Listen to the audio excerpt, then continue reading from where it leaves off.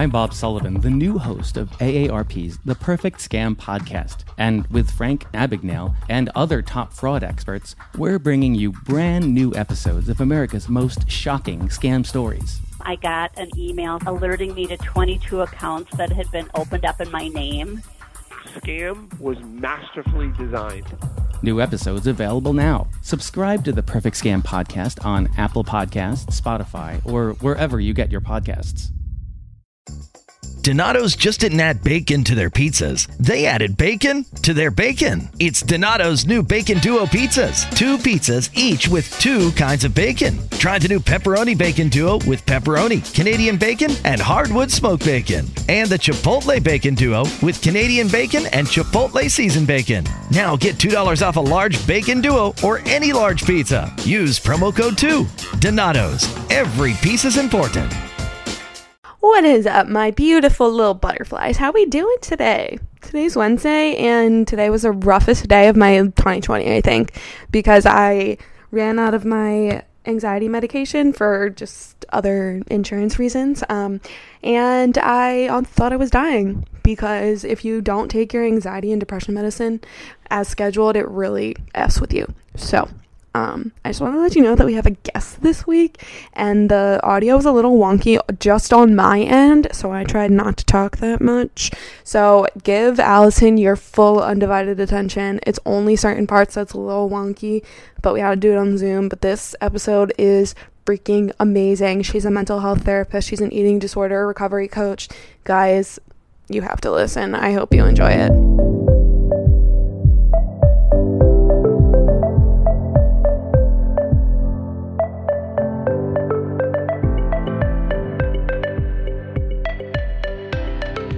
What is up, guys? Welcome back for another Thursday of Raising Serotonin, and December is the best month ever because it is full of intelligent, beautiful, amazing people who are coming on Raising Serotonin to give you the absolute best information and tips and tricks and just everything that you could possibly need. We are going to have this month, so today I am so excited for our next guest. And Allyson, you want to tell us about yourself? Hi, so my name's Allyson. I am an eating disorder therapist and recovery coach. So thanks for having me on the podcast, Samantha. I'm excited to be here and just talk about all things recovery. Yes. Oh my God. I'm so excited. Yeah. Right now I work exclusively with people with eating disorders and body image issues. I work in a group practice called the Eating Disorder Center. I've also worked in various settings and levels of cares, including psychiatric hospitals, schools, residential programs, and now outpatient. Yeah. So it's been quite the ride.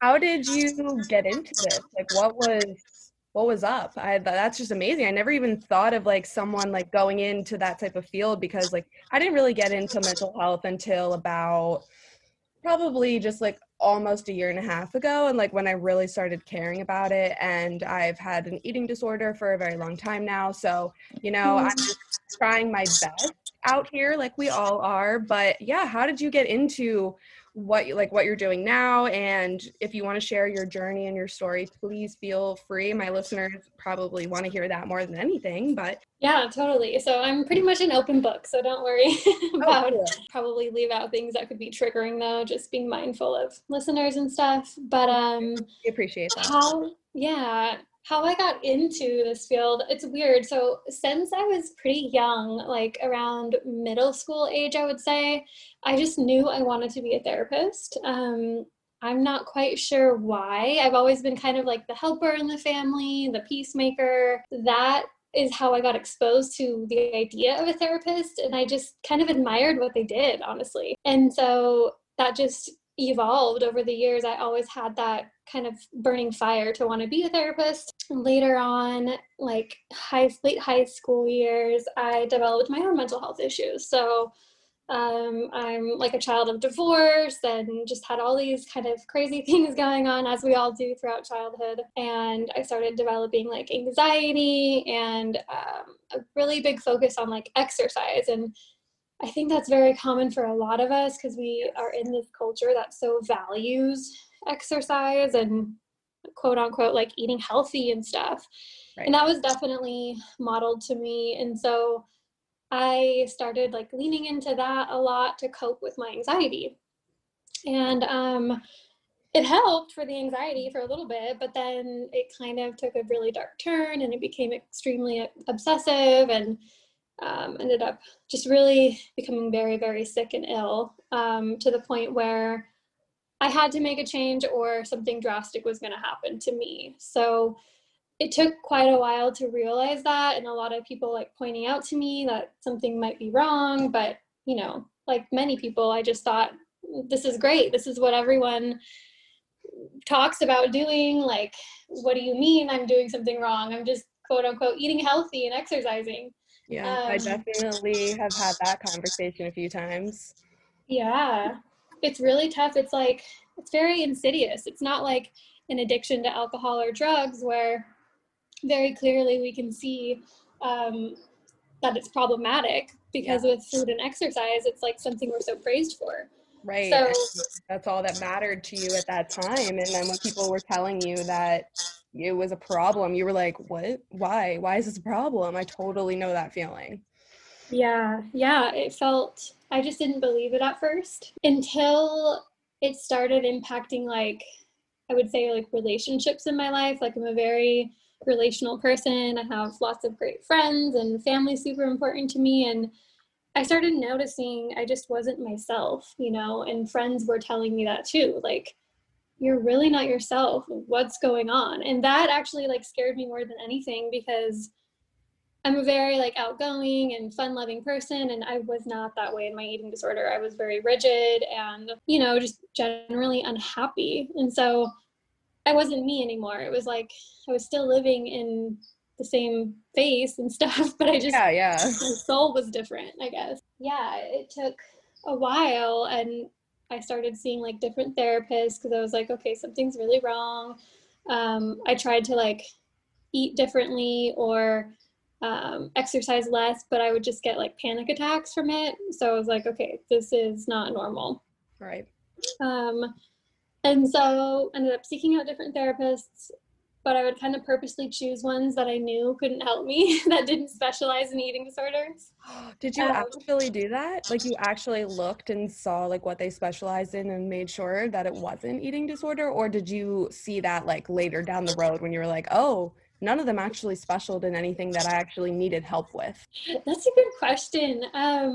I don't think I purposely like looked them up and made sure like eating disorders wasn't on their specialty list, but I would like seek very like beginner therapists, for example, in like a university setting where they're in like their first internship, where there's no way they could have the training for it. You know what I mean? Avoid the whole eating thing. But then it would look like I was still getting help. But then obviously nothing was changing. And so it took a few times of that before I realized, yes, I do need an eating disorder specialized therapist.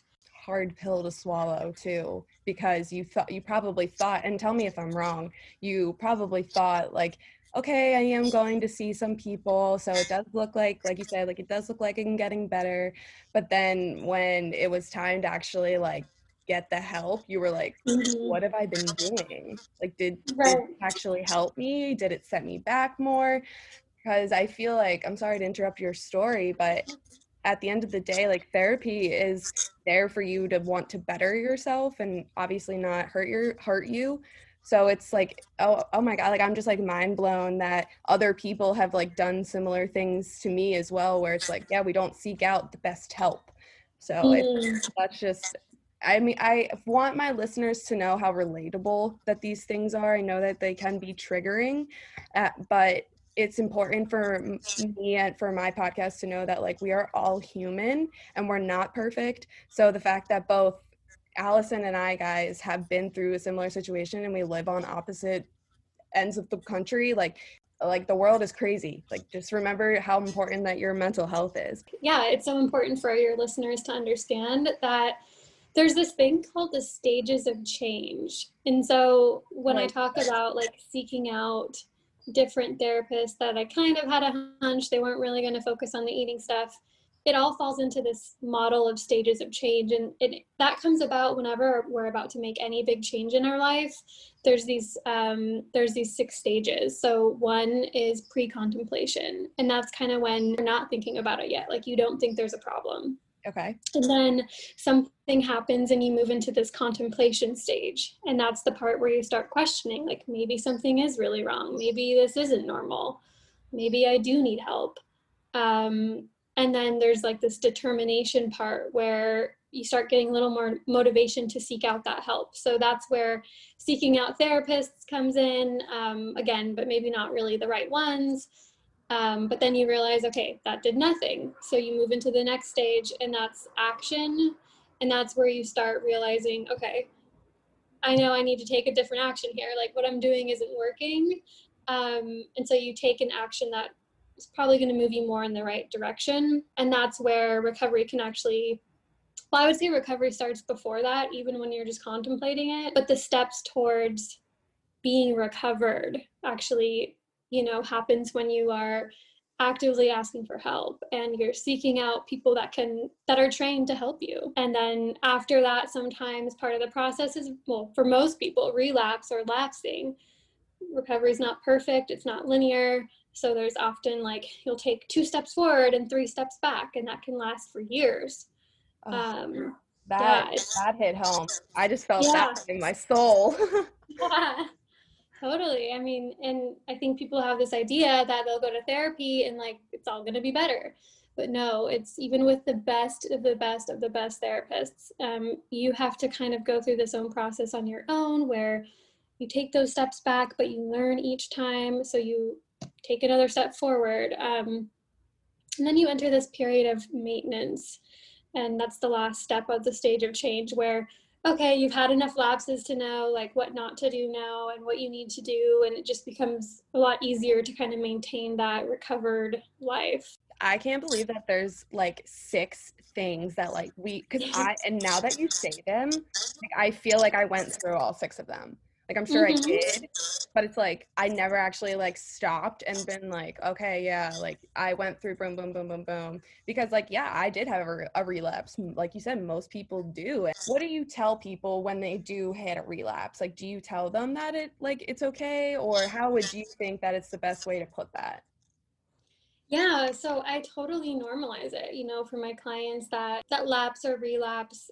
I like to use the term lapse sometimes because it's a lot different than a full-blown relapse. And when we use the term lapse, it helps people feel a little more compassionate towards themselves. Like, I think the term relapse we think like the worst of the worst, like you hit rock bottom again and all that stuff. And that doesn't always happen. It sometimes does, but using the term lapse, right.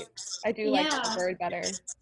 Yeah, and so when clients lapse, number one, I always, always, always thank them for their honesty, right? Because if you can't be honest with your therapist about a lapse, not much good's going to happen, right? Because that's the only way I can help someone is knowing truly what's happening. So first of all, like thanking them for their honesty, humanizing the lapse, that it's a completely normal and expected part of this process, and that it's actually not a failure. It's an opportunity to learn, okay, maybe there's some additional triggers that we haven't talked about yet, or maybe there's new barriers that came up that made it hard for you to complete your goals. It's really an opportunity for growth. And so then it's like, okay, so now we've identified this lapse, we identified some new triggers. What do we need to do now to even take one tiny step forward? Sometimes it's even a half a step. But just knowing that it doesn't mean you start all the way back to the bottom. It's quite the opposite. It's you're moving further and further along in your recovery. Right. And do you think people, when they have a lapse, can like always constantly think about it? Or do you think that when you do have a lapse, that it is easier that it might not like be the most, like, obviously we're not happy that we lapsed, but it's kind of like oh crap, like I really wasn't ready yet. When someone has a lapse, do they kind of stew over it and kind of get hung up on it, or can they just kind of move on from it? Is that what you're asking? Yeah. I mean, it's so different for each person. I think what I've noticed is that helping people have compassion and understanding that this is a normal process of recovery, that it doesn't mean they failed, it doesn't mean they did something wrong. When they can really adopt that mindset of it, I find that they're able to move on from the lapse faster versus clients that, beat themselves up for it and don't have even the slightest bit of compassion, and then of course can stay in that lapsed mindset. But the kind of overarching question I would ask there is like, how is staying stuck on that lapse going to help your recovery, right? And ultimately it's not. Right. So it's not going to help. Then can we think about a different way to kind of view it? Right. Okay. So my question is, do you think that you have not, I wouldn't say that there's one way, because there is never going to be one way to do everything, but do you think you could give my listeners some advice on how to change your mindset a little bit?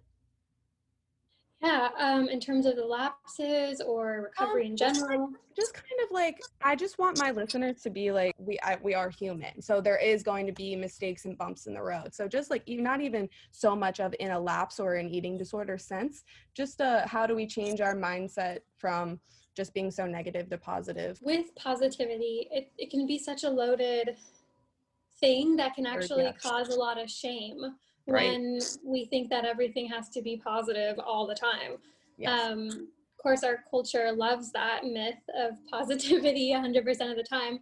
But I say it all the time. I'm like, guys, I'm not positive 100% of the time. And I think like, I'm sure my listeners know that from me at least, but I always want to give them some sort of like positivity and mindset change, just because I know that a lot of my listeners are in that negative stage of life right now. Like, it's a really sad season with COVID and the holidays, not being able to see other people. So it's like we need that little boost of mindset change. So I'm sure you can give.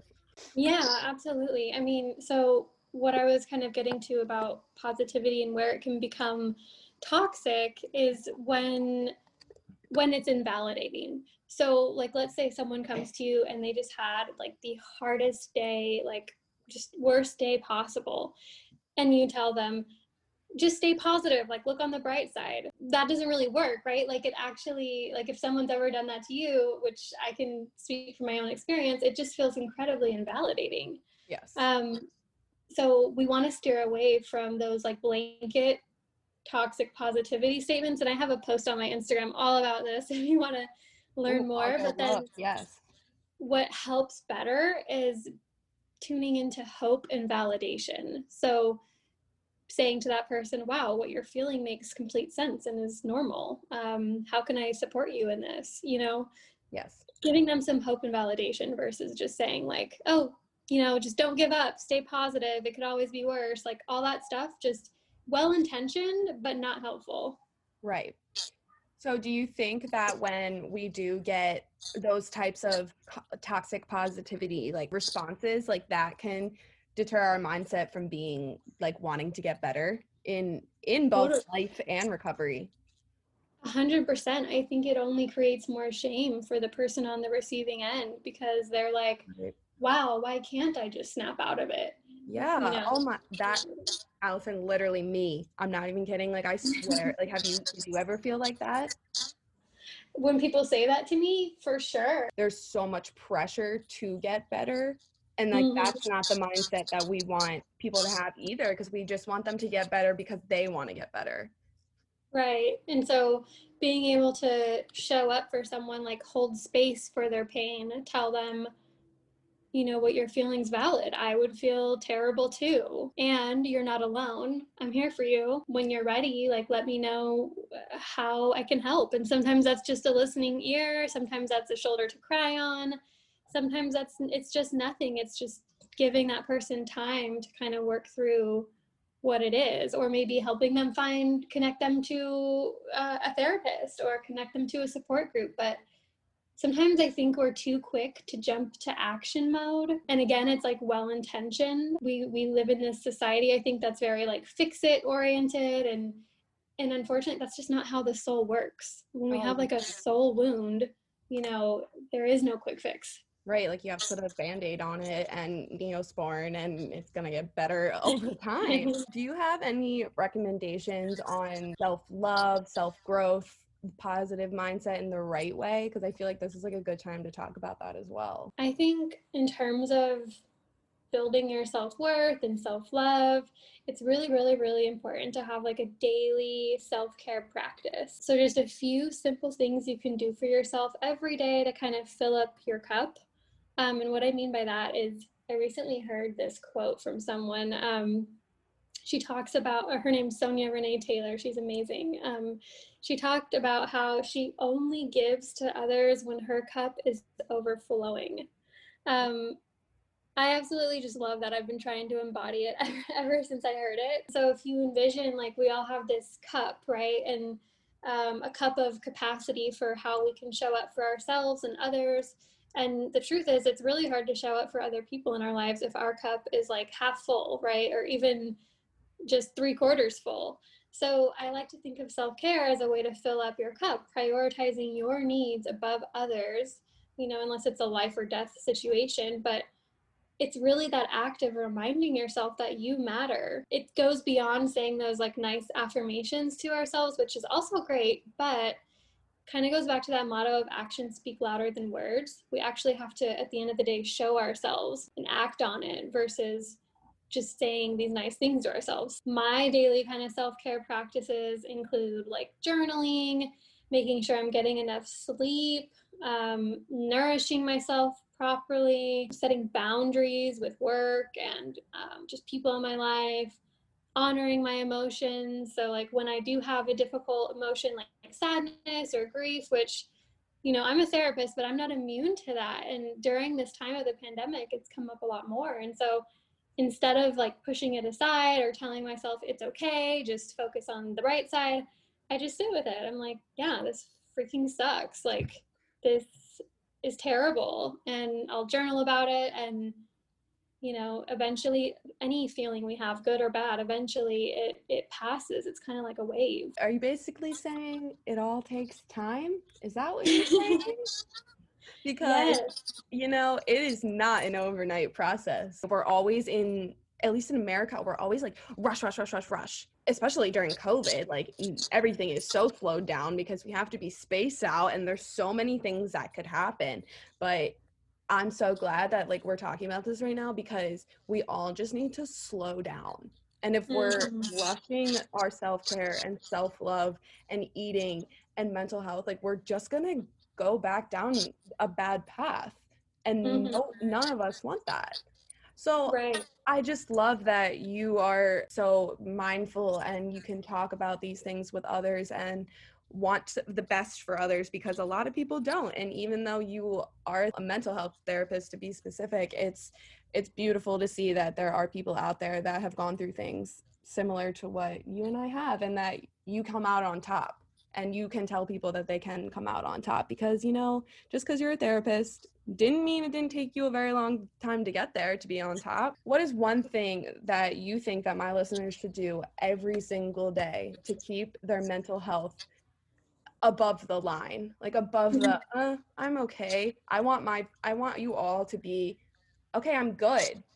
Not every single day we're going to be good, but what can we do to get there? And I think that just goes back to that daily self-care practice. It's not any like glorious recommendation. It's really just like this putting your needs first. Like, so I do my daily self-care first thing in the morning. Like, I don't schedule clients usually until like 10 a.m. because there you go. I love to sleep in until 7:30. And then I like to, do whatever feels good for me that day, whether that's like I take my dog to the dog park or I meditate or I journal. And it's not like I do this for an extended amount of time. Even just like 20 minutes on something for yourself can kind of really set the tone for the rest of your day. Like, it's kind of like if you envision like a gas tank, like, are you running on empty all the time or are you loading up your gas with all these other things so you can kind of be your best self. That's amazing if you can, but also it's okay if, you know, you're not your best self right now. Like, I don't think many of us are. This is a really, really hard time, right? There's no like normal to follow, you know, it's just a hard time, but we are all in this together. And I think that helps to kind of like stay connected to your support systems. And Allyson, you just said that perfectly, like chef's kiss, like mwah, perfect. Thank you. Oh, because I preach it every day, and you know, sometimes you just need to hear things from other people, and especially you're a licensed therapist, so like, I hope, guys, did you hear her? Like, go listen to that again if you didn't hear that part. Like, oh, Allyson, thank you so much for coming on the podcast. Like, it seriously means the world to me. You are an incredible human. I couldn't be more thankful for you in this world, even though we just met, but still, like, there needs to be more people like you. Oh, guys, go follow Allyson's Instagram. What is it? Yes, so you can find me it's at the eclectic therapist. Sometimes people have a hard time spelling that, so it's ECLECTIC therapist. And I'm sure you can put this in the show notes or I will put it everywhere. Guys, it's going to be everywhere. You better follow her. If you have questions, go DM her. I'm sure she will answer. Again, Allyson, thank you so much for coming on Raising Serotonin. We appreciate you so much. It was so fun to be on your podcast, so thanks for inviting me. Anytime, girlfriend. Okay, well, I will see you guys next week.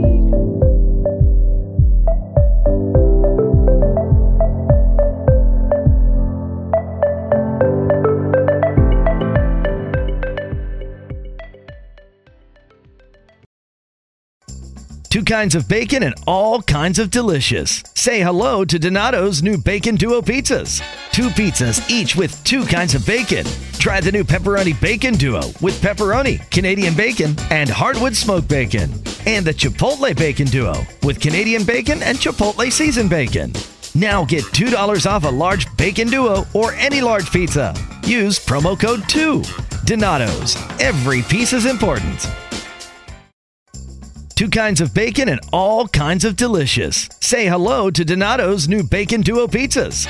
2 pizzas, each with 2 kinds of bacon. Try the new Pepperoni Bacon Duo with pepperoni, Canadian bacon, and hardwood smoked bacon. And the Chipotle Bacon Duo with Canadian bacon and Chipotle seasoned bacon. Now get $2 off a large Bacon Duo or any large pizza. Use promo code 2. Donato's. Every piece is important.